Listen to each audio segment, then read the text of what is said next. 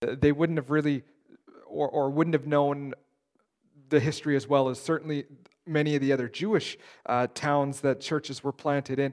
But one of the reasons that Paul does that is he's trying to show them there's no divide anymore between Jew and Greek. There's no kind of belief that somehow they're outside of the family of God, but now actually the church becomes this multi-ethnic, multinational, worldwide movement of people, and each one are in God's family. And so he unites them together in that, but he also reminds them, because of the history, that look, just because you're part of God's family doesn't mean that you're immediately good and that you can rest on that. Is that we have to learn from what is written before us. And I wrote this in my notes, but I forgot to say it last week, is that history is, or should be anyway, a valuable teacher. And we live now in a time where it's popular to talk about erasing our history or even trying to rewrite it and pretend like things didn't happen that happened.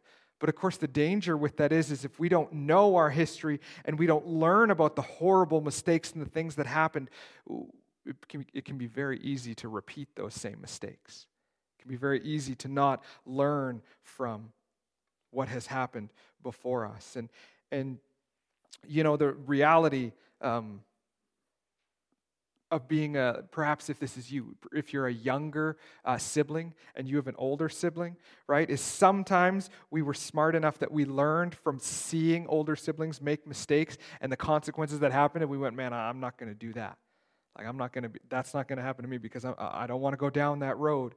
And yet sometimes we were not smart enough, and we probably said those things, but then did those things anyway. And I think for us to remember, we should constantly be looking at the reality that we need to learn from history. And so we can't erase it. And so Paul's been reminding them, look what happened to the Jewish nation. Look what happened. They made horrible mistakes, and with those mistakes came huge consequences, to the point where he says, look, the entire nation saved two people, Joshua and Caleb. The entire nation of them who were brought up out of Egypt ended up dying in the wilderness because of the mistakes that they made over and over, the idolatry, the lack of trust, the complaining, the disobedience, etc. that happens. And so Paul reminded them, here's the reality. Learn from these things. And then I spent a big rabbit trail on verse 13, and I could do it again this morning, so I'm not going to. You don't have to worry. But if you missed it, verse 13 is this very misquoted and misinterpreted verse where people start to put the onus on themselves and say, don't worry, God will never give you anything that you can't handle. But the text actually is talking about how it's an issue of temptation. And the issue, and Paul gives them the history lesson to say, look at their awful mistakes. Look at what they did. They tried to trust in themselves instead of God, and look where it got them. And so Paul warns them that, you know what, you are no different. But he gives this encouragement in verse 13 that God will not put you in a situation where the only response that you can have is sin. God will not lead you to a place where you have to sin, but He will provide a way out from it. So it's not that God won't give you what you can't handle. I think God gives us all kinds of things we can't handle because we forget how much we need Him. And then we need to be reminded of that. And when we're reminded of that, it's because we're saying prayers like this: God, I don't know what to do. Or I don't know how to get out of this situation, or I don't know how I should respond. This is too much. This burden is too heavy, and God simply reminds us that He is there with us in it. But the promise in that text that we need to hold on to is that God never takes us to a place where we have to sin. He will always provide a way out from underneath that sin. And so that's the context of where we get to in this. And in verse 14, he begins with flee from idolatry. Really, this is where Paul's been leading since chapter 8, food sacrifice to idols. And I don't want to get too ahead of myself here because I'm going to clarify a whole bunch of things as we go. But this is now the conclusion of that section. I don't want to say that Paul kind of was trying to get there but never did, because these are the words of God. written for us. And so obviously there was a lot of other things along that path to get to this point that needed to be spoken of.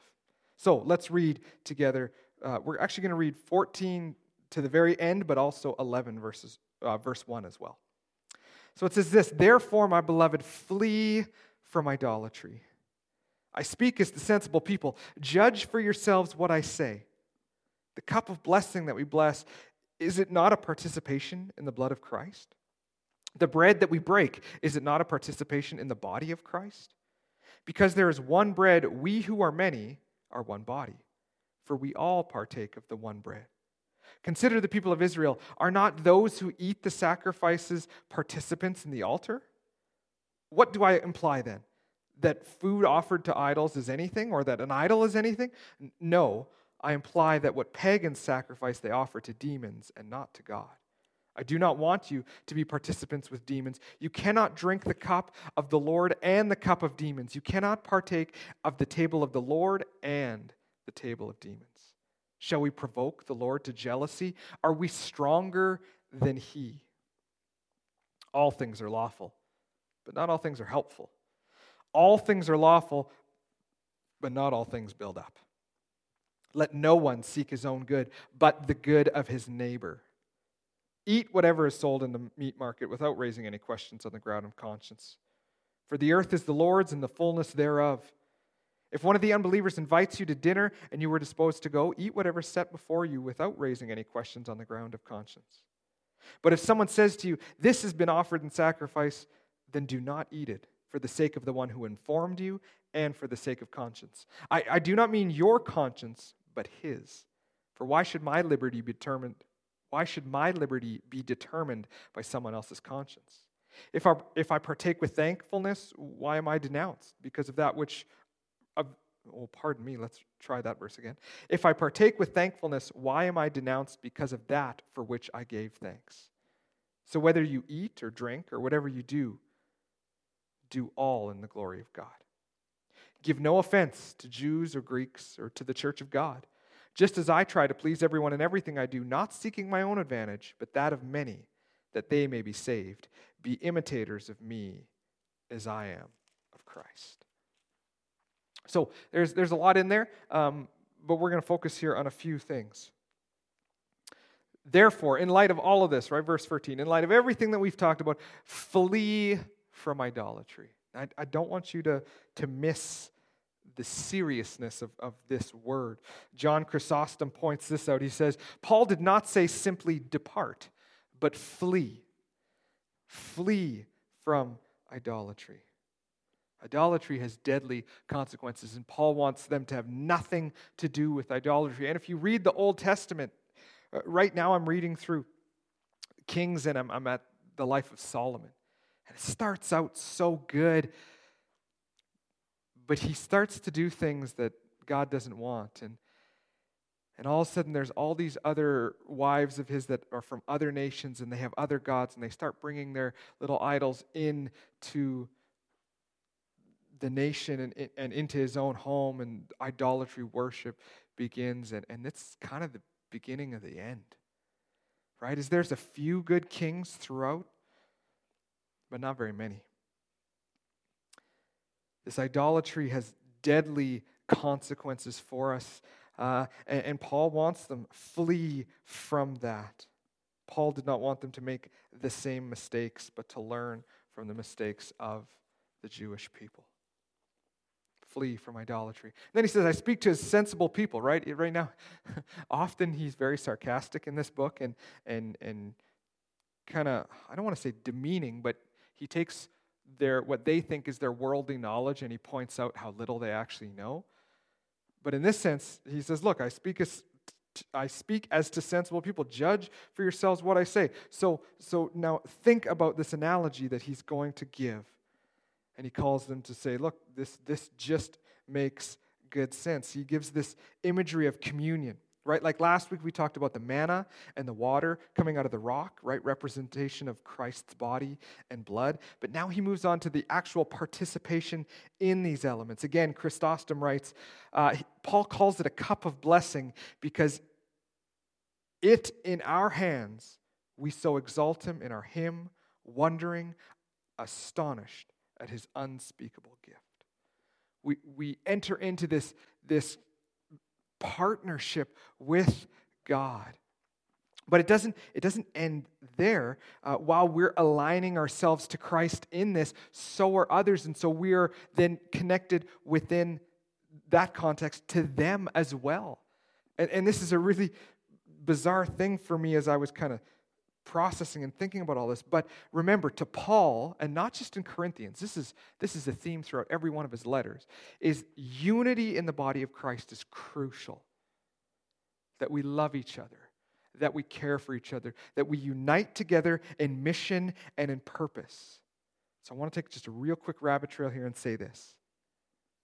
When the new restrictions came out, and there's implications for the churches, is the board I sent out this email thread, and we all kind of put our 2 cents in and talked about our concerns and what ideas we had. And no matter who it was, and everyone has a slightly different opinion, right? Everyone has a slightly different perspective on things, and that's good. But no matter what, they all said, I'm not trying to push my way. Whatever the board thinks is good at the end of this, we will all support. That is unbelievable. It shouldn't be unbelievable. It should be the norm. But I was so blown away and reminded that we have a group of people here in this church that want to lead and want to lead well, and they don't just want to do it for their own glory, but they want to do what's best for the community. That's what Paul's writing to us here. We have entered into this partnership with God and with each other. And in fact, in chapter 12, a very famous portion of Scripture is about to come where it talks about the body in a very physical sense, right? Like talking about like the hands and the feet and the eyes and the ears and all those things and how they all are meant to work together. And we'll get there. But here, he starts this imagery, and as Richard Pratt notes, he writes this beautifully. He says, in Paul's writings, one body is a technical phrase that refers to a mystical union. All believers are in spiritual union with Christ, and because of this, all believers share spiritual union with one another in him. It's not just about our own relationship with the Lord, but also how we relate to one another within that relationship. I cannot say how important that statement is.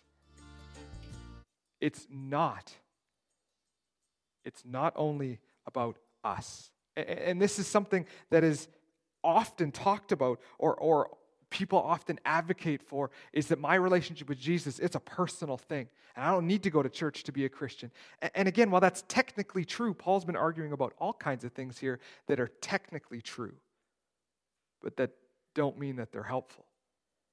And so here, the same is true, is if you are not in a covenant relationship with a church, why not? Because that's part of your spiritual union with Christ, to be partnered one to another. Paul uses the reference in the Old Testament to remind them that the priests actually partake in the offering. Right? He's showing the partnership. He's showing this is not just a new thing, but it already existed back then. It's just been brought into completion, into fullness now through the blood of Jesus. And as I mentioned last week, is Peter calls us a royal priesthood. A royal priesthood.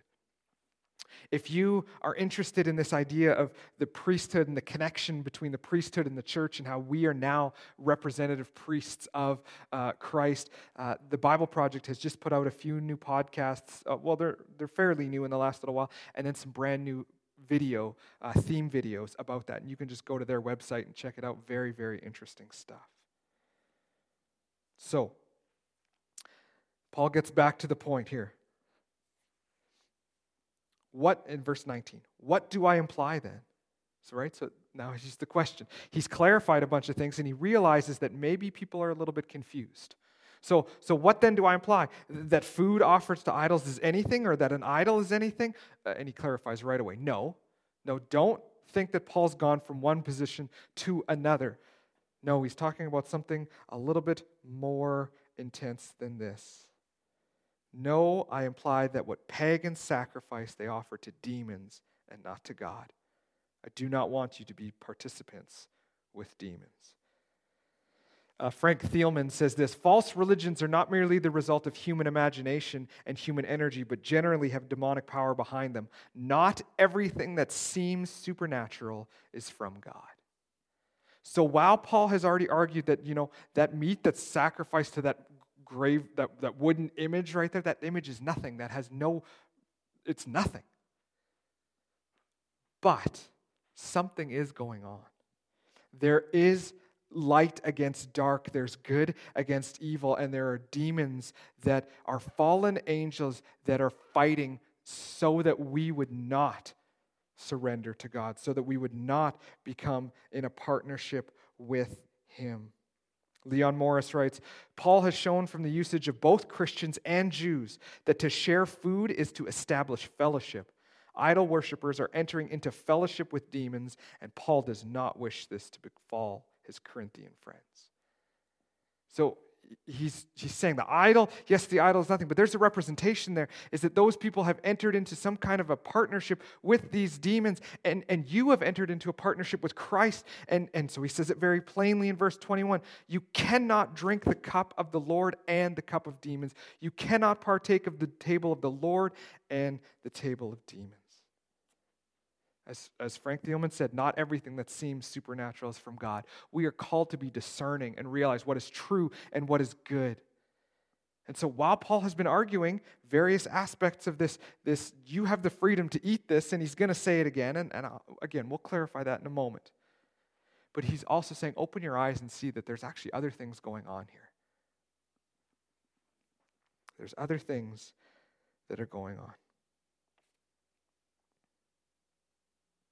But he then says this, and I want to focus here for a second. Verse 22, shall we provoke the Lord to jealousy? Are we stronger than He? Okay, that's two kind of interesting questions. The second one, are we stronger than He? Well, obvious implication, no, we're not stronger than God. But should we provoke the Lord to jealousy? For us, this can seem like a strange thing, but there's several places in the Old Testament where God says, I am a jealous God. And we sometimes get confused about that. For us, for our understanding, the word jealousy is something like sinful envy. But for God, to be jealous is different. Because God is the creator and He alone is worthy of praise. And when we envy something else, we are ascribing what is due to God to that something else. It can be a tricky thing to get in our minds, but simply to put it this way is God desires that we would worship Him because He is the only thing worthy of worship. And so when we worship Him, He's receiving glory and honor, which points other people towards Him. And so it might seem like, man, this is self-seeking, that God is this egomaniac, but it's only an egomaniac if somebody is desiring things that they're not worthy of. God's worthy of all praise, and He's the only thing, the only entity, the only being worthy of praise. And so, again, when we worship something else, God is saying to us that thing is not worth it. And so His jealousy is provoked because He wants us to worship Him and not that other thing, because only in worship of Him do we find meaning and purpose and fulfillment. And so it's actually a very good thing that God is provoked to jealousy, because then He wants us to come into relationship with Him. It's actually grace and mercy. But so often we look at it and we go, but that's egomaniac. That's just God's pride. But it's only because the way in which we interpret all of those things is about us. If I desperately want approval from others, it's because I'm elevating self over something that is not. Something that, I think I'm more important than this person, or I think this situation is more important than that situation, and so I'm ascribing greater glory to it when that's not true. But the simple reality is God is holy. When we define that in English a little better, He's other. He's pure. He's completely separate from us. He's on a whole different category than we are. And so it's not wrong for God to be jealous. Donald Pryor sums up this whole section by saying this, and maybe I should have just said this and we could have just moved on. he says this, am I building up the body of Christ? Right? Again, chapters 8, 9, and 10, Paul's been saying things like, yes, technically maybe this is true, but you're only thinking about yourself. You should be thinking about your brother, your sister, those within the church. You should be considering your neighbor more important than yourself. And I think the best way for us to answer anything when we're thinking, should I be doing this or is this a good decision, is I think we look at it and we say, is this going to build up the body of Christ or is this only for me? If it's only for me, we got to slow down and think a little harder. If it's for the body of Christ, if it's going to benefit, if it's going to build up and edify the church, that is the way we should be thinking. So Paul says in verse 23, all things are lawful, but not all things are helpful. All things are lawful, but not all things build up.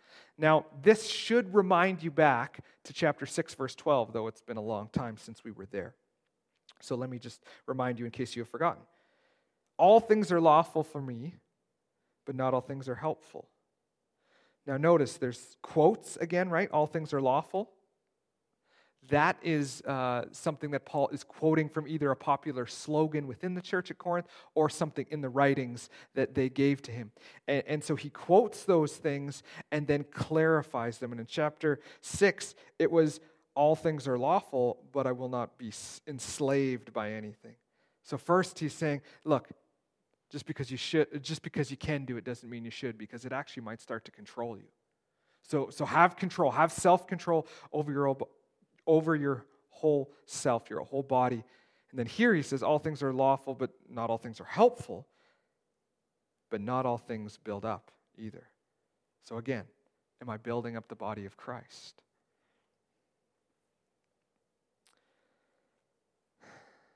Let no one seek his own good, but the good of his neighbor. Again, right? There's certain verses in here that just sum up everything that he's said. So now he talks about eating the meat, right? And it might seem contradictory to what has just happened, but there's a different scenario at play here. First, he dealt with how an idol is nothing, so technically you have the right to eat the meat. But you should care more about your immature brothers and sisters who do not understand these things, and so make sure that you don't cause them to stumble, but make sure you support them and put their own growth ahead of your own.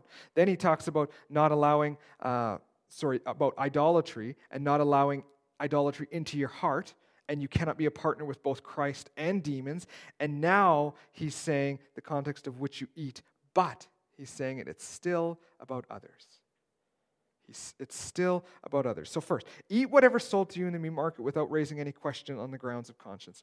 This almost sounds like what Paul's saying here is what you don't know doesn't hurt you, which is not a very good logical idea.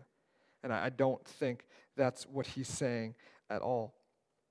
Leon Morris explains it this way. He says, Jews were very scrupulous and made searching inquiries before they would eat meat. Paul's attitude was revolutionary. He took seriously the truth that an idol was nothing. This refusal to ask questions shows it did not matter to him whether a piece of meat had been offered to an idol or not. And so he was discouraging over scrupulousness.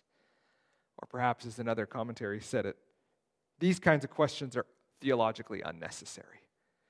Is sometimes in our pursuit of things, we start to make problems where there aren't problems. And once we've made the problem, well, then we have to now deal with that. And Paul's saying, look, if that meat has been sacrificed to an idol, first of all, it's God's anyway. And so he has authority over this. So don't just go around trying to ask all these questions, get all these clarifications, but just eat what's put before you. When you go to your friend's house and they've invited you over and they throw something on the grill and they make it, don't make a big deal and ask all these questions. Just receive it with thanks. However, verse 28, but if someone says to you, this has been offered in sacrifice, then don't do it. Don't eat it.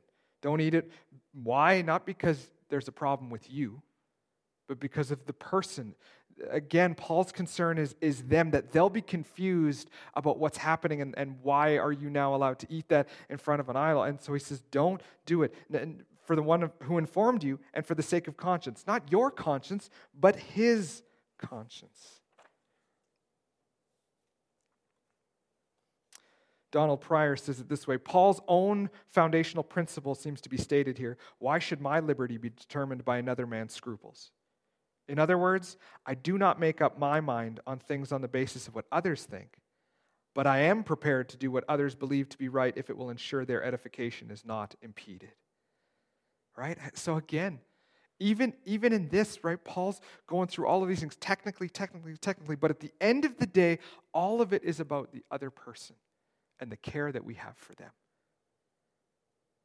Are we concerned that they understand who God is? Are we concerned that they understand what salvation is? And if we see them being visibly confused by something that we did or didn't do, we need to clarify those things. We need to fix those things. Because we should be far more concerned about them and as Paul's been arguing, bringing others into the kingdom of God, being all things to all people, than we do about our own self and what rights we should and shouldn't have.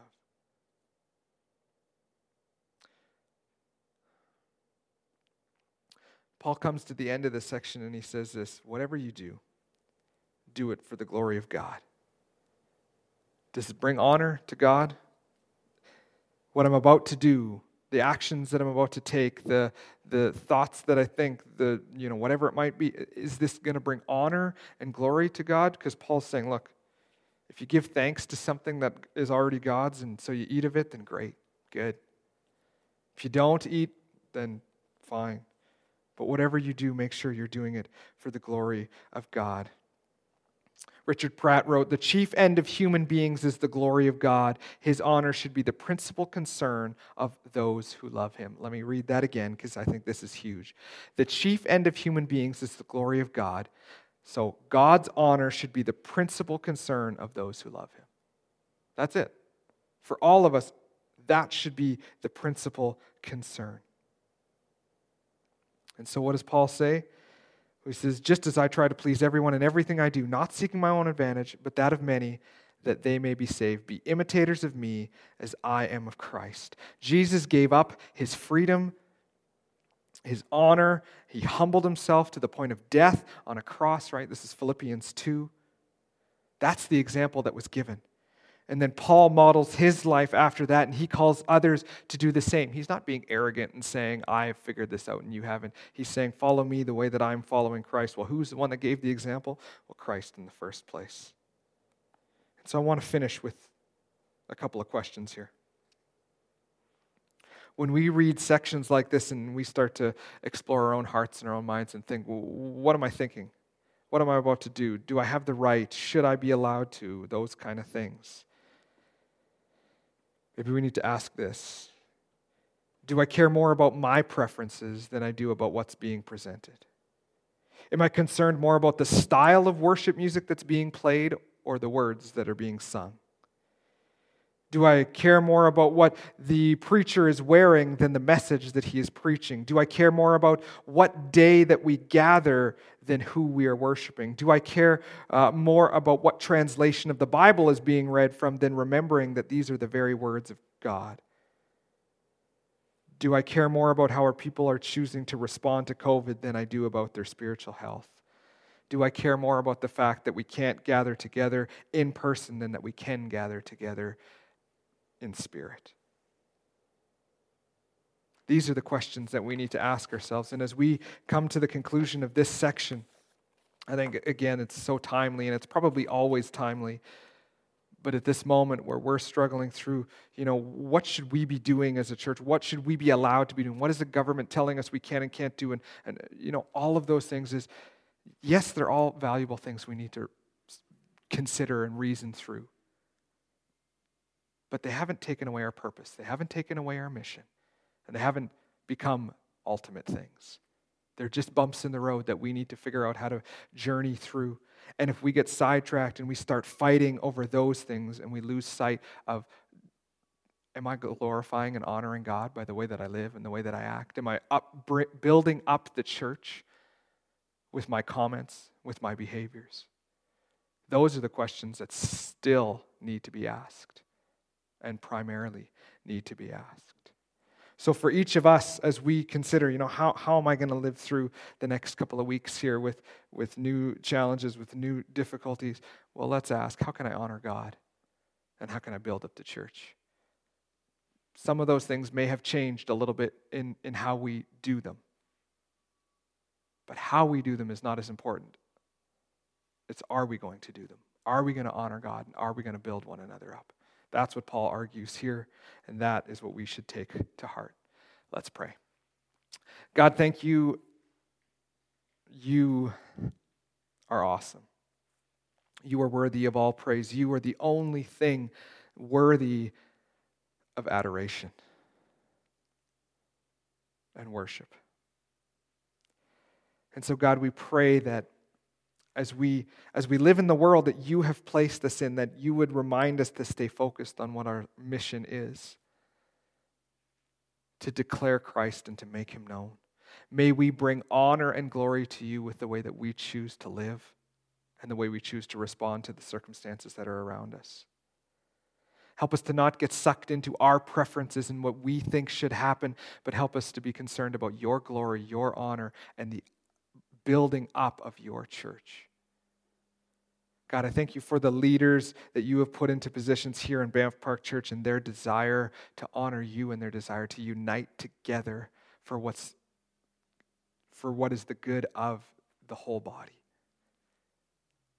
God, may we always have that focus, not on our own preferences, not on our own opinions, but on the building up of the church and the exaltation of you.